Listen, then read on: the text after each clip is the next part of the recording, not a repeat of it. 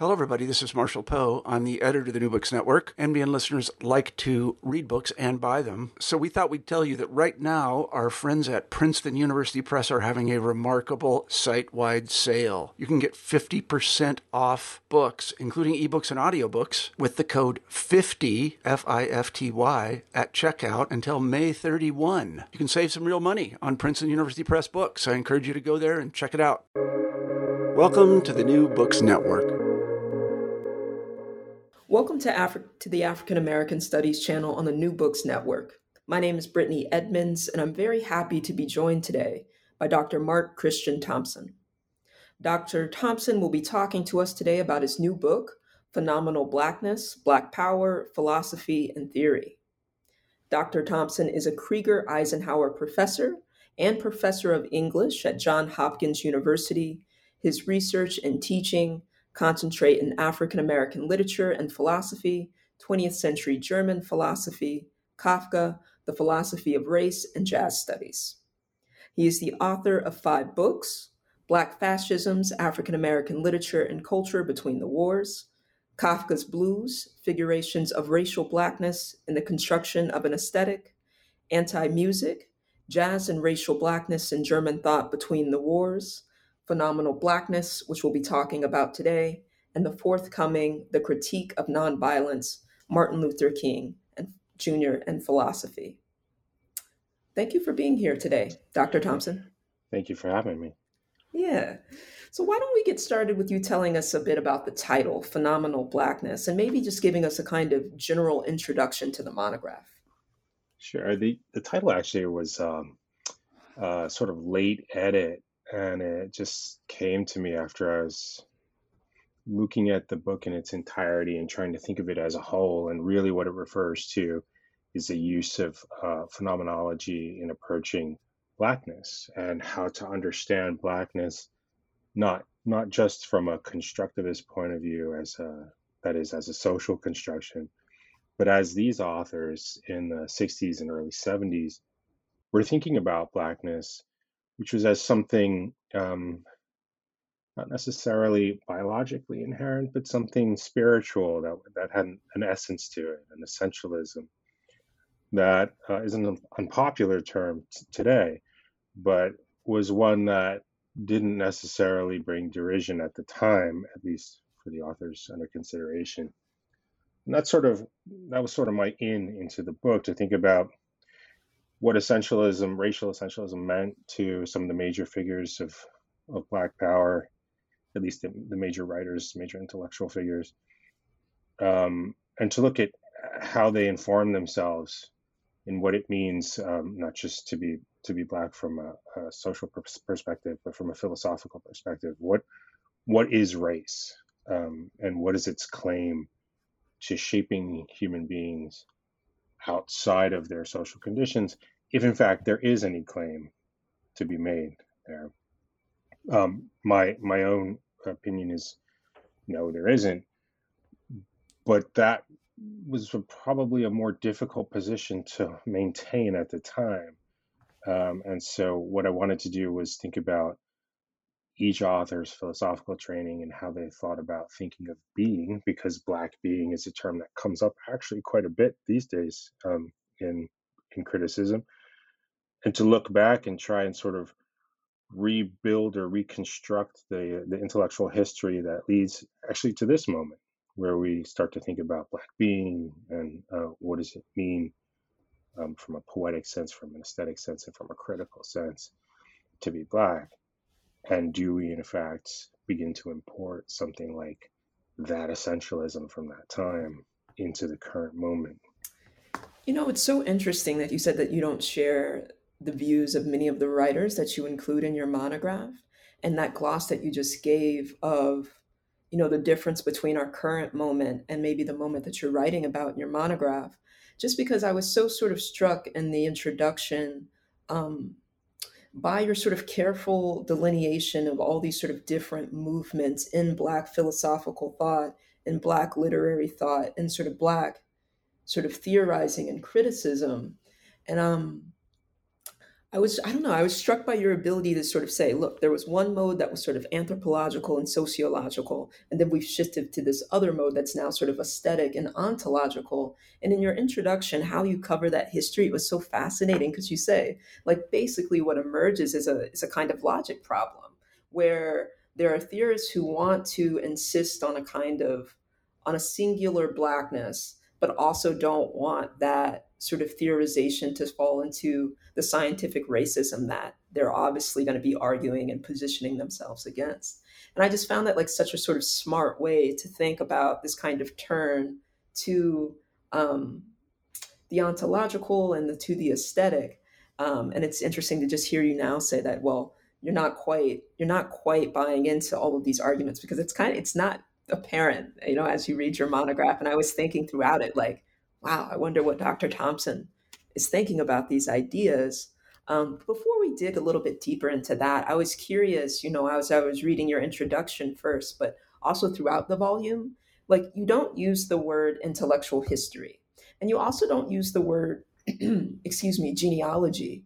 And I was just, is that intentional? Is there a reason? Why do you understand yourself to be undertaking a different kind of intellectual project in this book? Or, yeah, if you could speak to that, that would be great.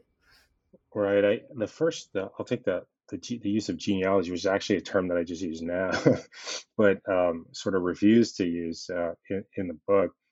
Um, I wanted to I wanted to avoid being sort of pinned in a Foucauldian corner or a Nietzschean corner where could simply be not accused, but at least identified as reproducing a type of critical approach that I really didn't think was appropriate for the material I was looking at.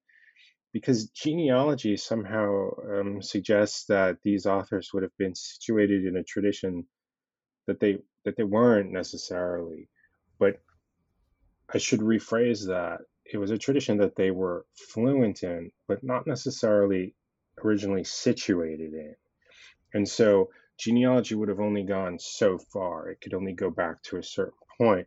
And then I would need to say, but how was the leap made from one set of philosophical concerns, even if they weren't necessarily identified as such, to another set of philosophical concerns? And genealogy didn't sort of give that type of breathing room that I was looking for. Intellectual history, my relationship with that term is a little more fraught because I didn't start out as an intellectual historian. At least I didn't think of myself as that, but it kind of turns out that I am. So, it's something that I'm just coming to terms with now. Like, well, okay, I guess this is what I do. But I didn't want it to make it seem somehow theoretically dry. So the idea is that, well, one can do intellectual history or a form of historicism that still has this sort of edge to it that, say, the current or the contemporary theoretical interventions in African American studies make. I almost felt like, well, if I call it intellectual history, does that somehow neuter it in a way that maybe I don't want? And so I avoided the term, but I think that there is a way to recuperate that term without necessarily de-emphasizing some of the more radical aspects of what was going on at the time and what might be going on in the argument I'm making. Okay, okay, great.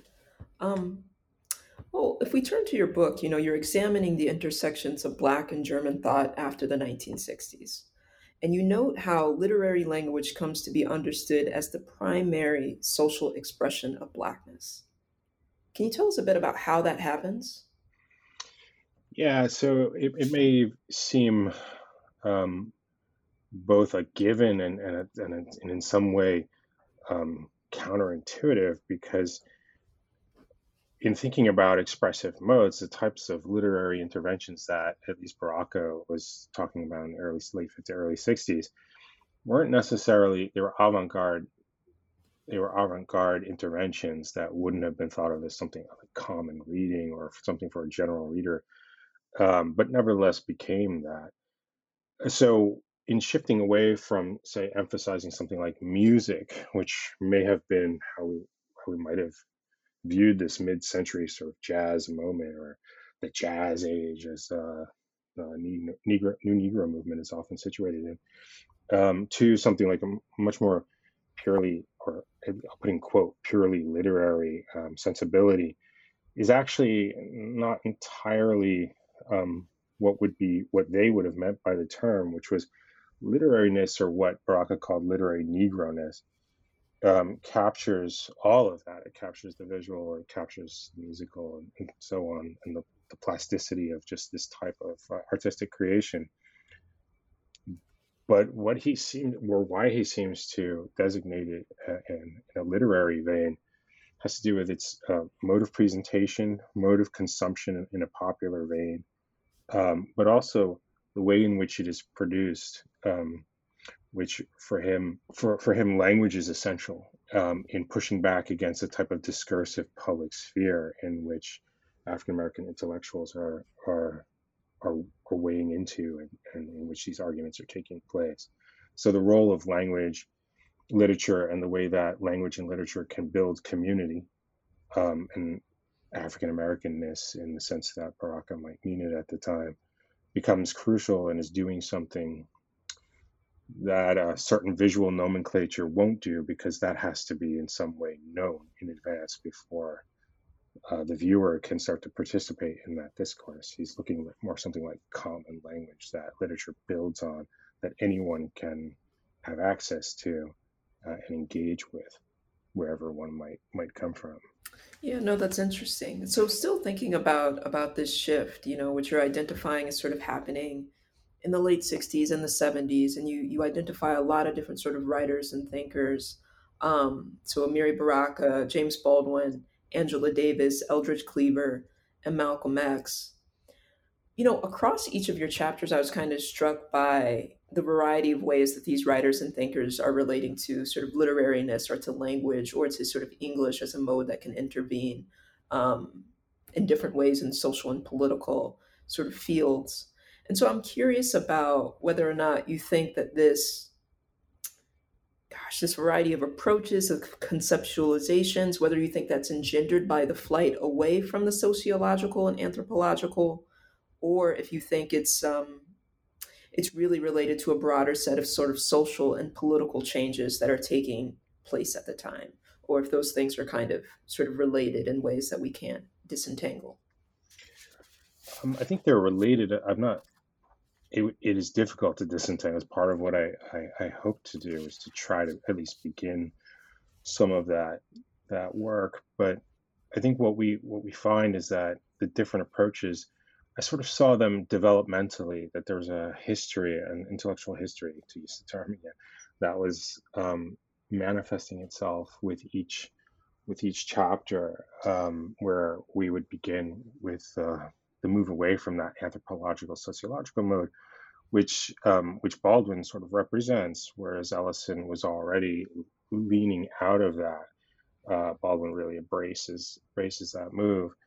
And in the next chapter with Baraka, where he starts to try and formulate how exactly that, what will be the new sort of methodological paradigm for understanding these types of moves, what we start to find is that in the search for a mode of articulation for speaking a type of Blackness that maybe either wasn't critically conceived of before this moment, or couldn't have been articulated in any way before this moment, we start to see this movement into the aesthetic, where truly hesitant, and in fact rejecting any notion of an essential biological difference, one is left really with culture, and how is this going to manifest itself, this sort of essential difference.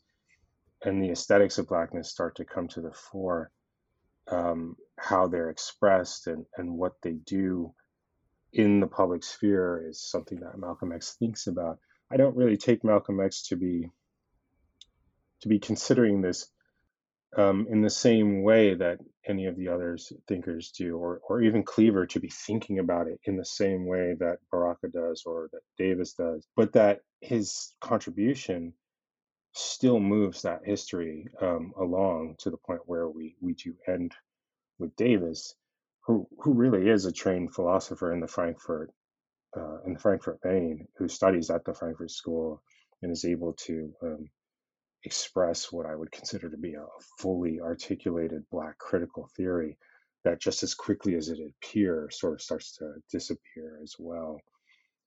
So it's more of a development or an evolution that I was looking at through the 60s and into the 70s that led to each individual chapter and looking at the specific text, the body of text that I looked at. Yeah, I was really struck by your sort of coverage, right? I mean, through each of your chapters, not only do you hit all of these different sort of writers, thinkers, orators, but you also cover kind of a great deal of Black culture, like a bunch of different forms of media. And so we're definitely going to sort of dig into that. I wanted to start by thinking about your Baldwin chapter. You position Baldwin as a kind of integral transitional figure between these sort of two modes. And I wanted to hear a little bit more about that, about why sort of Baldwin is so important as a kind of transitional figure, and what work you see his writing doing.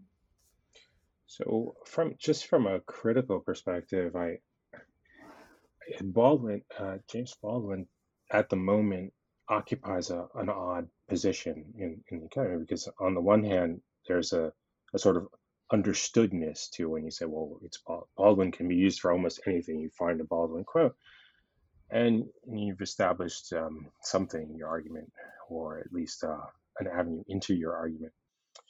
On the other hand, actually getting into the specifics of the text, we start to find someone who's perhaps much more difficult to characterize and to situate within the types or the ways, the types of frames and in the conversations we might want to have right now or have in Baldwin's name. And so, in reading Baldwin, particularly the works in the 60s, some lesser known, the essays are well known, but they don't get as much coverage sometimes as some of the more major works. I wanted to think about how difficult Baldwin can make today's discussions that are often held in his name. And so what I started to find was that there wasn't a type of essentialism there and a preferential treatment of subjects that can be a little uncomfortable at times, but is always productive and is always well-intentioned or with the best intention. So in writing the Baldwin chapter, I actually had both the best time, but also the hardest time, because I linked his work to Gadamer because I needed a type of philosophical and also religious frame for thinking about how language is creating community and friendship, and how that might have racial undertones or be explicitly racial in Baldwin. And once I started to think about these two together, they're actually working at the same time, parallel, different countries, of course, but there are works that could be thought of as intersecting. I started to realize that, well, we had a type of phenomenology that was starting to take shape. This key moment for me. It wasn't just something like an aesthetical critical theory that one might find in Adorno and then carry over into Baraka, but an actual philosophy of blackness taking shape that had to do with language and the positionality of language as it shapes a community, and how being born into a language, or what Baldwin considered to be being born into a language, shaped one's character and thought, and how one approached certain issues and felt a sense of belonging or alienation. And for this reason, Braca couldn't really imagine what Baldwin was able to do even earlier, but he could only transform it and aestheticize it in some way. And I found that just simply breathtaking, and I still want to think more about it. Yeah, wow. Well, just sort of moving to thinking about your inclusion of Malcolm X, especially your comment just now prior to this question about sort of perhaps the Malcolm X and Eldridge Cleaver chapters working a bit differently than do the others. One of the things that I was really sort of pleased to see was your inclusion of Malcolm X, and you're sort of treating his facility with language and his intentionality with language in a sort of theoretical and philosophical register. And so in that chapter, you talk about Malcolm X as sort of rejecting sort of essentialist elements in his view of language. And that seems to rub up against what you've just said about Baldwin. And so I'm curious if you can say something about how Malcolm X's use of language fits into the sort of broader idea of language as a social expression of Blackness, of sort of language as being theorized as sort of central to articulations of Blackness that are removed from the biological. I wonder if you could just say a bit about that. So you just put pressure on probably one of the theoretical issues in constructing the book that I had some of the most difficulty with, because there's no way I wasn't going to include Malcolm X. There's just too much going on there, and the amount of work philosophical work that remains to be done on Malcolm X is probably enormous. I should say a couple of things that struck me first about reading the autobiography once again was that the extent to which Malcolm X names texts that he read while in prison, and says directly, "I read Kant, I read all the great philosophers. I don't have anything of value. They're not valuable to me in any way, at least in this, but I've read them, I know them, and I can talk about them." This is an important move because, and coming back to your question about language, because he isn't taking an essentialist view in any sense about language or even race, but sees it in a purely constructivist way that's used ideologically in order to advance the goals of white supremacy. That said, he does take a sort of, if it walks like a duck, talks like a duck ontology. But what I mean by that is, even if it's not coming from some essential point of view, it's being treated as if it does in society. And so we have to be able to address it in the way that it is taken seriously by those who seek to oppress us.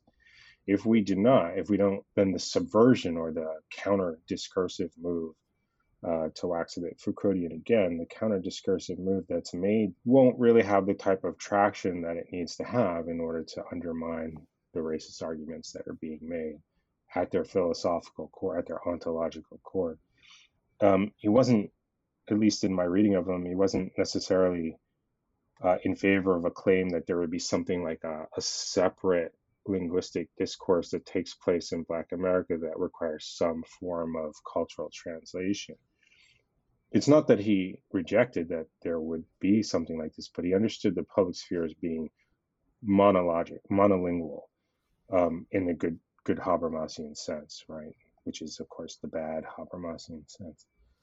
And so, with that understanding in tow, the only way in was against, but it was something that had to be done through stealth and absolute confidence in what one was doing and saying. So to just try and put a bow on it, or to put it in a nutshell, the response, he rejected essentialism, but understood that his opponents didn't.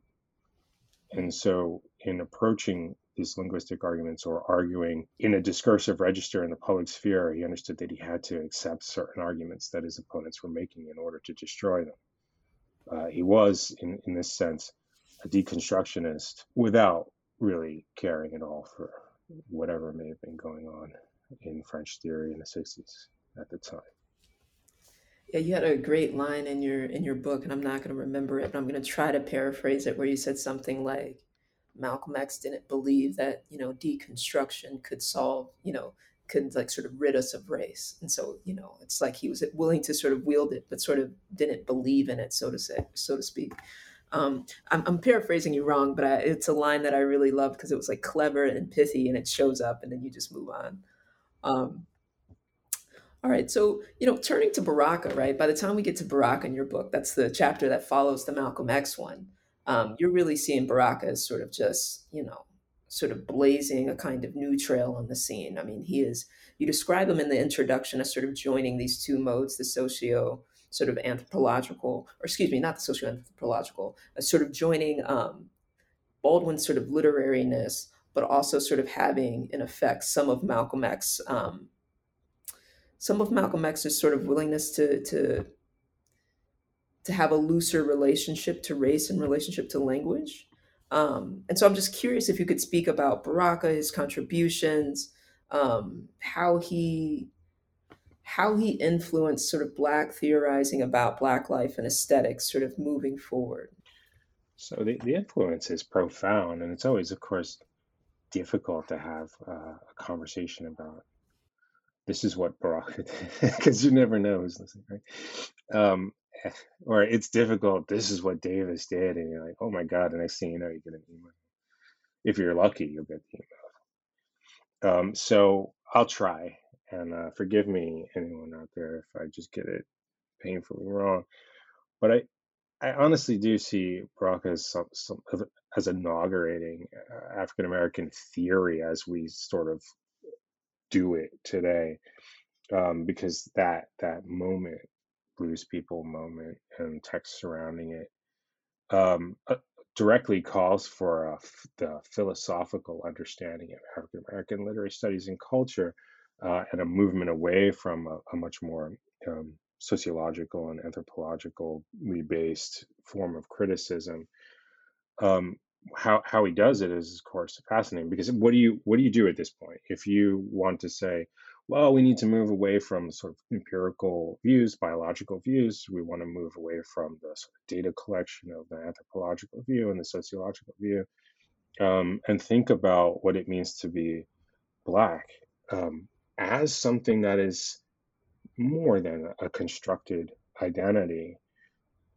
But we don't really want to get into a type of reverse racism situation where just because we say, well, Blackness is a biological trait, let's say, you certainly now run the risk of doing the thing that you're fighting against. There was a ready-made model for that, for articulating that at the time, and it had to do with art, aesthetics, jazz, poetry,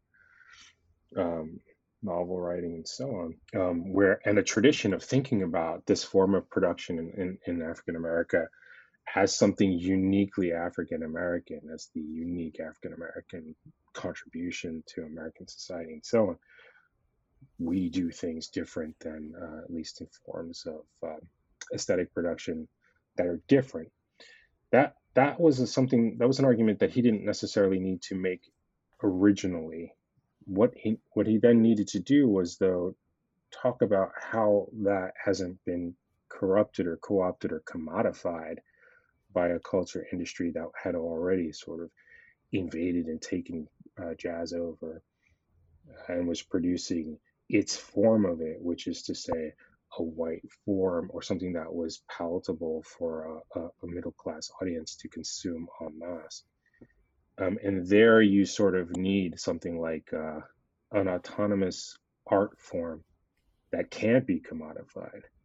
And that's where the contribution turns to something like a form of Blackness that can't be touched, which is expressed one way or the other in African American aesthetic production, both in poetry and in music and in visual art and so on. Otherwise, it's something that's open to co-optation, to commodification, and to destruction, and just can't really ever be verified as something authentically Black, because how we would consume it or encounter it would always be mediated by some form of interference. There has to be something there that can't be touched, that survives this process and can be communicated to the world. Now, how is that communicated? And here, to go back to your early question about language and why language as opposed to, say, music or so, is that translation of this core of Blackness has to occur not necessarily in the poem, but in the critique of the poem, the critical theory of the poem, the writing about the poem, or the writing about the jazz piece, or the writing about the painting, and so on. That's where the racial core, or the autonomous racial core of the work of art, speaks in some form of cultural and social specificity that allows for use, political use, activism, whatever is needed at the time. In that 60s moment, though, it comes later, but in that 60s moment, though, the thought isn't really for what happens when critical theory becomes co-opted, commodified, and so on, and is collusive with a culture industry in its approach to examining and expressing whatever that autonomous racial core is. That is a later question, which I believe we're still grappling with today. Right. Oh, great. Well, I'm going to ask you about that at the end of the interview. So keep that in the back of your mind because I'm actually very curious about that. But how you just explained the Baraka chapter, I'm actually curious about, the communication thing. You said it's not simply the sort of music or the poem, but it's also the sort of critic making what's sort of untouchable in the music or the poem sort of available, you're saying, to a. And so I'm curious about what that encounter is, right? If that's not, like, I'm curious about the mode of giving access to what is untouchable in the art form through language. Like, is it because language is sort of mediating it that it remains untouched? I'm just curious. It seems to me like that's a tension that I'm a little interested in. And then I'm also interested, sort of related to that question about, the role of the critic vis-a-vis the artist, right? You know what I mean? Because that also raises super uncomfortable questions. Here I am, I've just made something beautiful, and nobody will really know it unless the right critic comes along and tells folks what's sort of untouchable and beautiful in it. Right.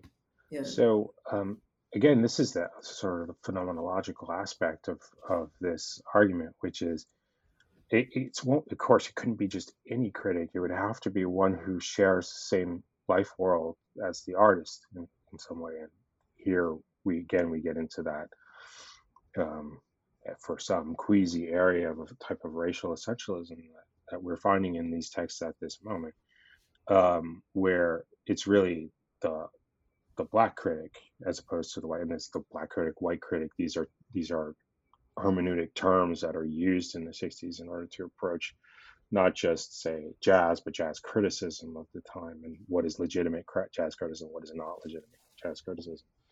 And so the terms that Baraka himself uses. So that's the first part of this. The reception of the work, the critical reception of the work has to be done. There's an immediacy to it, an unmediated aspect to it, a type of phenomenological understanding of it that attracts, that allows for entry, or a type of intersubjectivity between work and critic. Now, from that point of view, there are at least two possible ways of being receptive to the work. And this is the second part of the question. As the artist, I can put the work out, and I will have an audience that will have a reaction to it, and a type of affective reaction to the work, which will be determined by a shared life world, which exists before us and around us. It can stop there, right? And one can experience the work of art, and I'm doing the scare quotes again, authentically in this way. Or it could be experienced first in this way by the critic, and then elaborated by the critic to specific ends. These ends will never be instrumental, because as a member of the community, I would simply be working against myself in that way if I were to do that. But they can be directed towards to larger projects, political resistance, for instance, activism of some kind, or representation, or gaining office, or who knows, whatever one needs to do in order to help myself, which in turn helps the community or the life world to which both work, artist, and critic belong, or artist critic world, so to speak. No, that makes a lot of sense. But as you were speaking, right now I'm teaching the Harlem Renaissance, right? And so I'm thinking about, I'm sure you know this essay, it's a very popular essay, but Zora Neale Hurston's How It Feels to Be Colored Me, right? And in that essay, one of the times where she feels most colored is when she's in a jazz cabaret and she's sitting beside, sort of a white patron. And she, in Zora Neale Hurston's sort of style, she describes herself in the jazz cabarets hearing the music and immediately being released into the jungle, right? I mean, that's Zora Neale Hurston, right? Just very much over the top, paragraph long description of her being in the jungle as the music plays, right? She has her tom toms in hand and she's shaking her spear. I mean, the thing is, it's intense. But then she says after the song is over, she always likes to look at, the white patron, and they're just, sort of sitting there, smoking their cigar or whatever, and they'll say something like, "Oh, that was a nice tune, wasn't it?"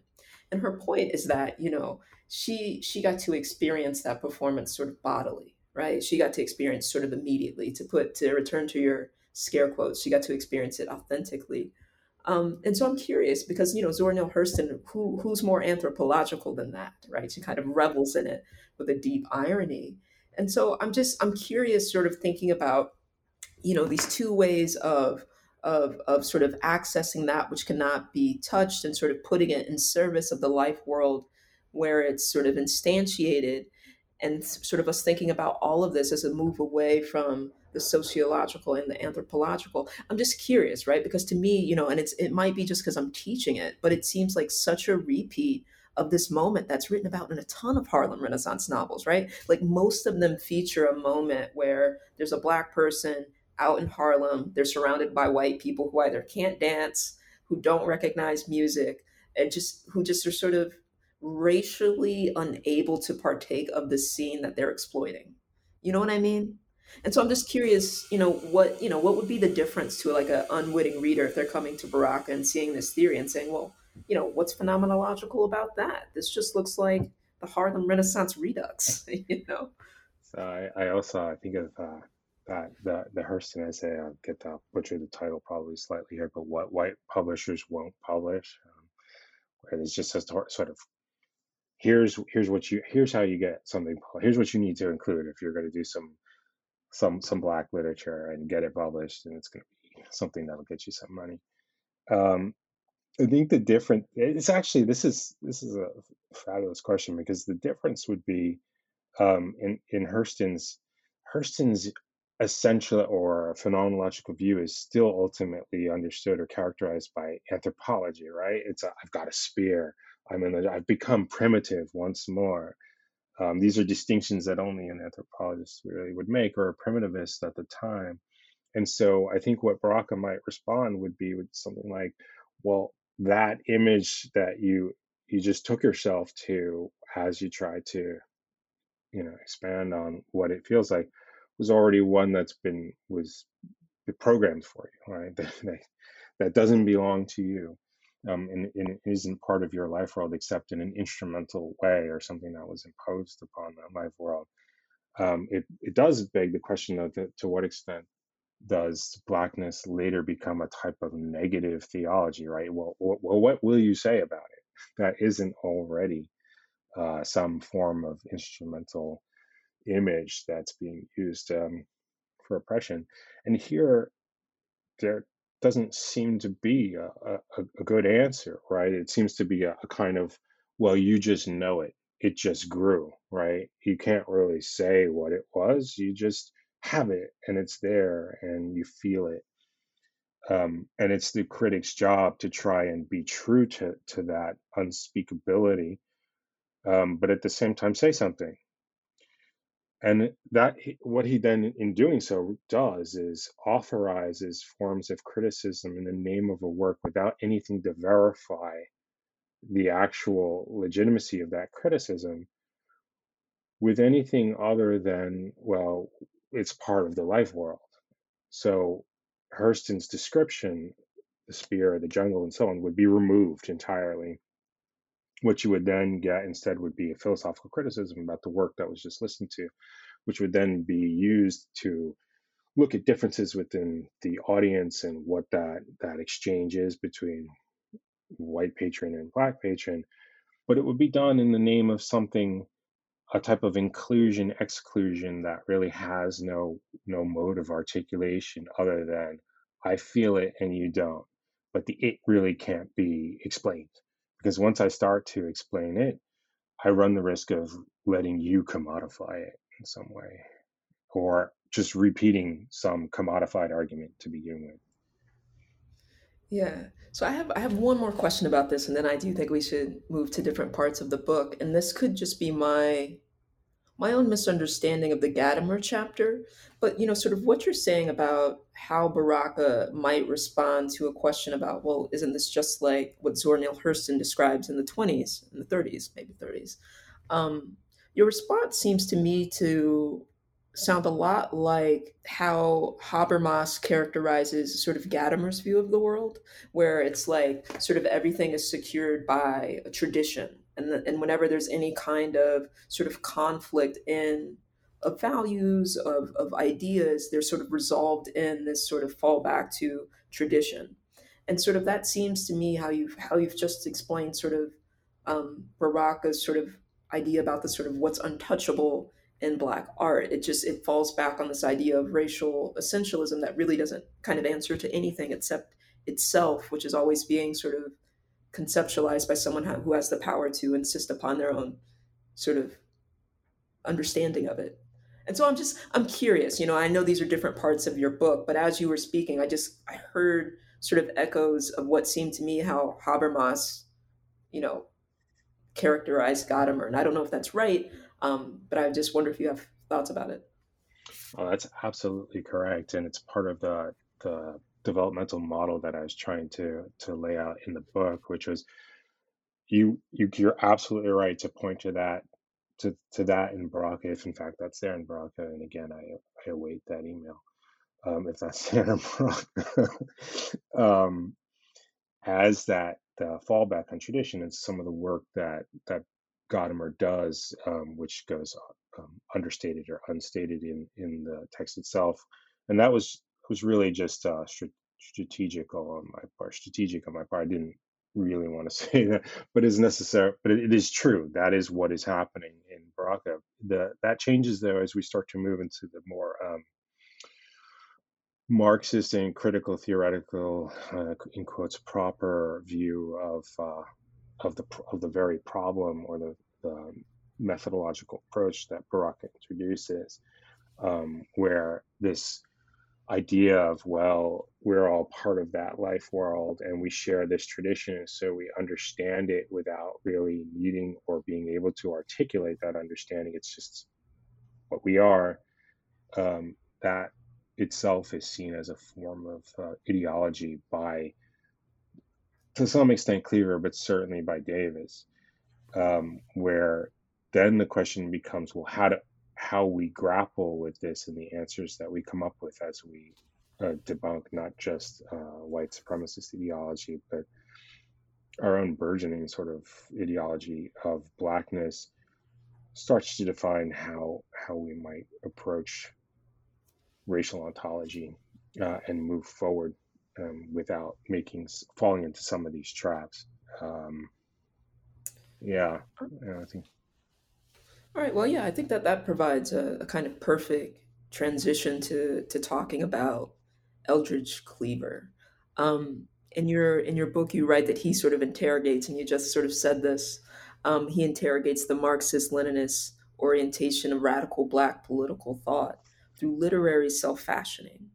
And so I'm curious about how Eldridge Cleaver's sort of hermeneutical explanation of Black life and aesthetics, how it differs from, Baraka's, since that's what we're talking about now, but even from, Baldwin's or Malcolm X's. And you started that answer a bit, but maybe you could elaborate, how he's sort of doing something that's a bit different than what Baraka outlines.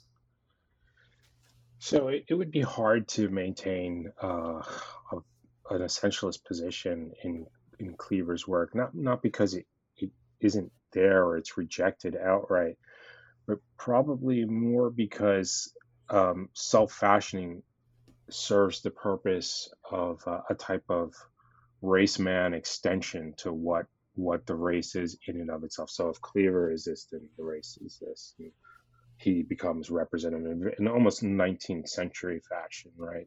Here comes the race man. The problem is that he had very few stable qualities to present in order to make that argument and say, well, here's a definite structure. So Cleaver starts to look far more postmodern and of that moment than Malcolm X would, and even than Baraka himself, because Baraka is still ultimately concerned with the work of art, whereas Cleaver has no concern about that. It's not his interest. In a way, it's just a category difference of the type of writing that these two are doing. But there's a deeper difference in how in their approaches and how Cleaver envisions his intervention and his understanding of Black culture, which is ultimately looking for a form of Black Marxism that would not be necessarily beholden to these sort of white civilists in the history of Marxism, including Marx himself, but would also be specific enough to address local concerns while being global in scope and bring together the Black world in a common struggle. But in doing so, the platform was not specific enough, as we read through his sort of scattered writings that we receive, in order to fully articulate a stable position. And so what we get is something much more protean, where Blackness starts to take the form of something that can be anything at any given time if it is effective. In a way, it pushes against precisely what Malcolm X was trying to suggest, because what he was saying is that the public sphere is monolingual, and there has to be an adaptation to it in order to subvert it. Whereas Cleaver is now coming to the point where he might start to suggest something like, it might not be so monolingual, and I can kind of fit in without subverting it. I don't really want to subvert it. I want to take it over and adapt it to myself and make it mine. And this is new. This is something new that we're finding. It's not necessarily separatist or nationalist in any recognizable sense, but something that is much more selfish in its interest and harder to pin down. Yeah, that's so interesting that you sort of characterize him as sort of, I mean, the word postmodern, using that to describe Cleaver. Um, I don't know if you have something more to say about that, because it's always hard for me to sort of think about sort of what Black postmodernism is, right? And where we sort of locate that and how sort of Black thought shifts, especially across the 70s. And I think it's interesting to hear, the first time you mentioned that word in relationship um, to Cleaver. And I don't know if you have more ideas about that, or we should I just move might on. I might simply just quickly say, in comparing his time, his intellectual development incarcerated to Malcolm X's. Malcolm X comes out of this experience fully focused and fully formed as this singularity that is going to intervene with great repercussions in the world. Whereas Cleaver comes out more of a protean self that is of the impression that everything's in play, and what matters is how we arrange the details at any given moment in order to express will to power, in order to get what we want. And that's not Malcolm X at all. All right, but that is Cleaver, and so that makes him somewhat of a postmodern figure, even though we probably wouldn't think of him that way generally. No, that's interesting. Yeah. All right. Well, let's move on to thinking about Angela Davis, who you say of all the theorists you engage provides the most complete vision of Black hermeneutic reading. So I wonder if you can tell us a bit about how you understand her and her contributions and her influence. So first, I should say, and it comes out in the conclusion, that there's the chapter, it deals with just the early thought, right? So there is a development there, although it's a recognizable development. It's not a radical break with the later work. It's not a radical break with the earlier work, at least as I read it. And when I say it's the most complete picture or articulation we have of Black critical theory, one could also say it's the most academic vision that we have. And that has to do with their clearly identifiable influences, philosophers in play.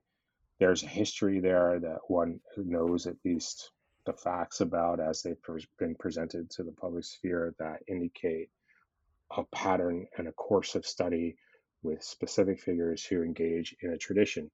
And so her work is actually embedded in a tradition. It's not necessarily the same tradition that Baraka would have professed, even though Baraka's clearly done all kinds of reading in Adorno at the time, and it might not be the same tradition that Baldwin was necessarily thinking about, even though Baldwin himself is clearly quite an adept at Western philosophy.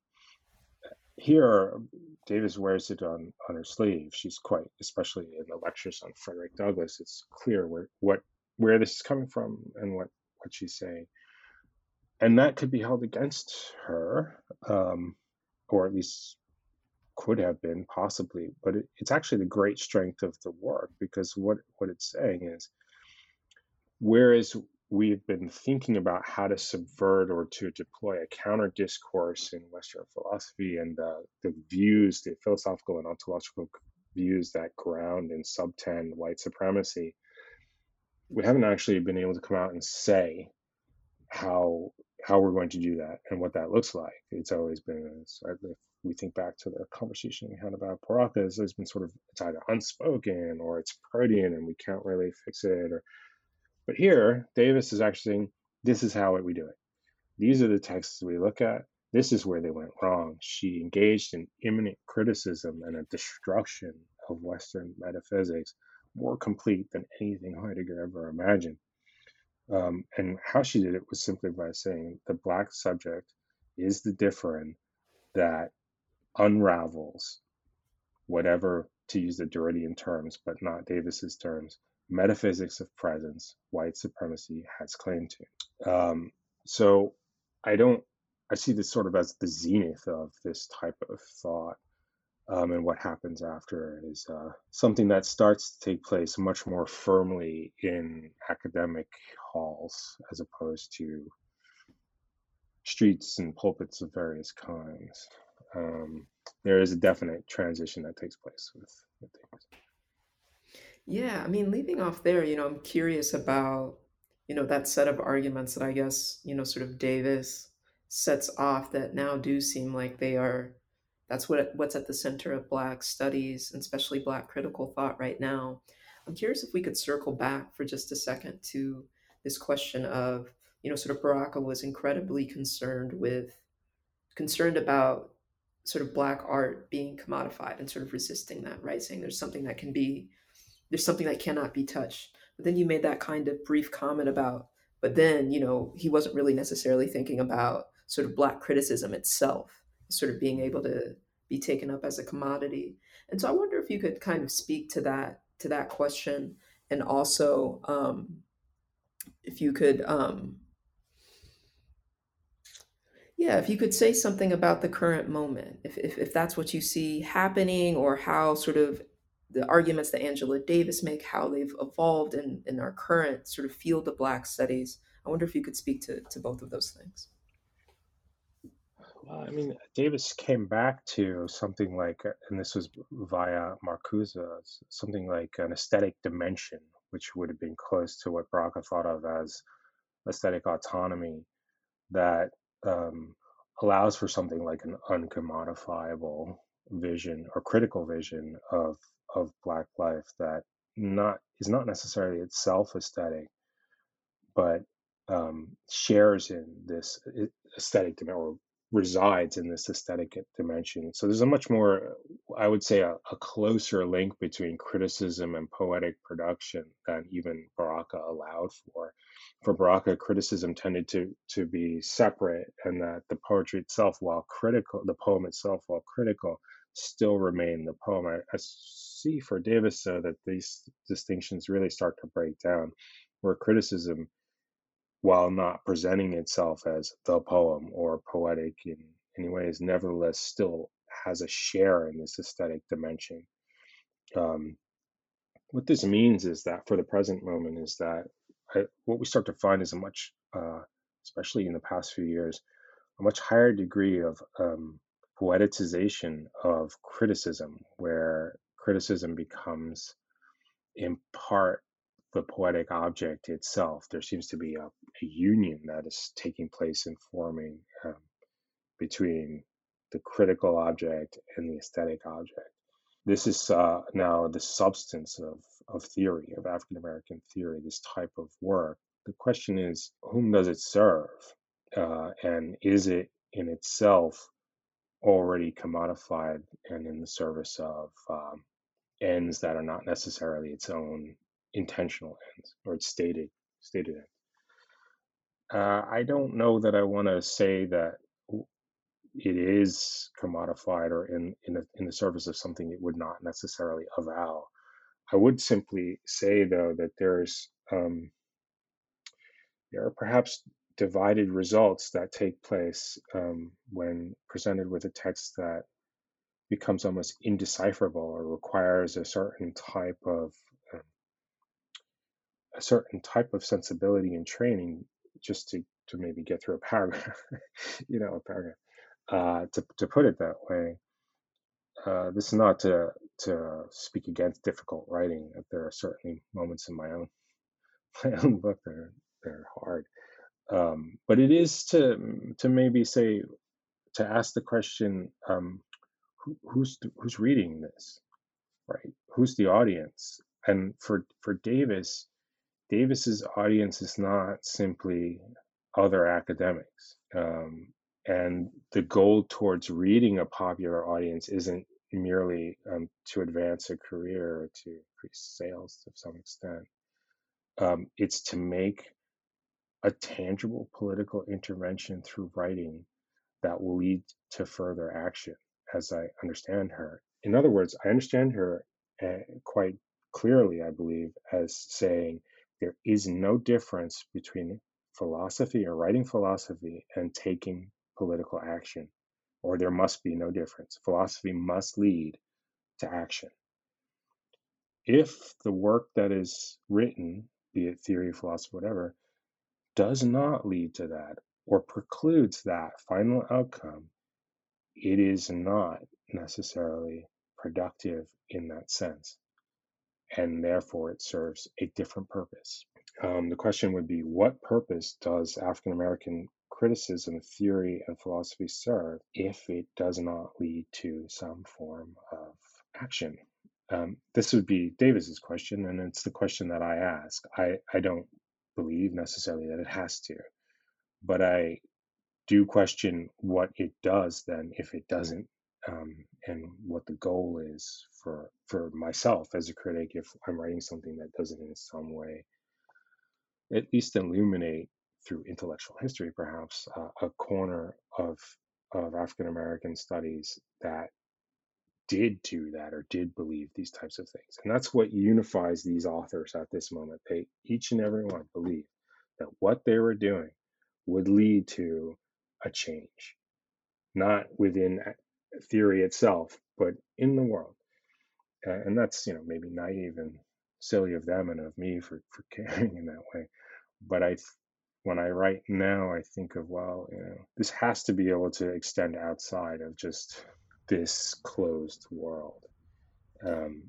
Yeah, I guess a follow-up question I would have to that is, do you think, the I want to call it problem, but I don't know if that's the right word. But do you think the problem of essentialism that you're it's not a problem, but that you're tracing across each of these writers, do you think that Davis sort of resolves it, with her critique of, we'll just say, Western metaphysics? Or do you think that it sort of persists in Davis and then persists into our current moment and how sort of African American theorists are engaging with philosophy?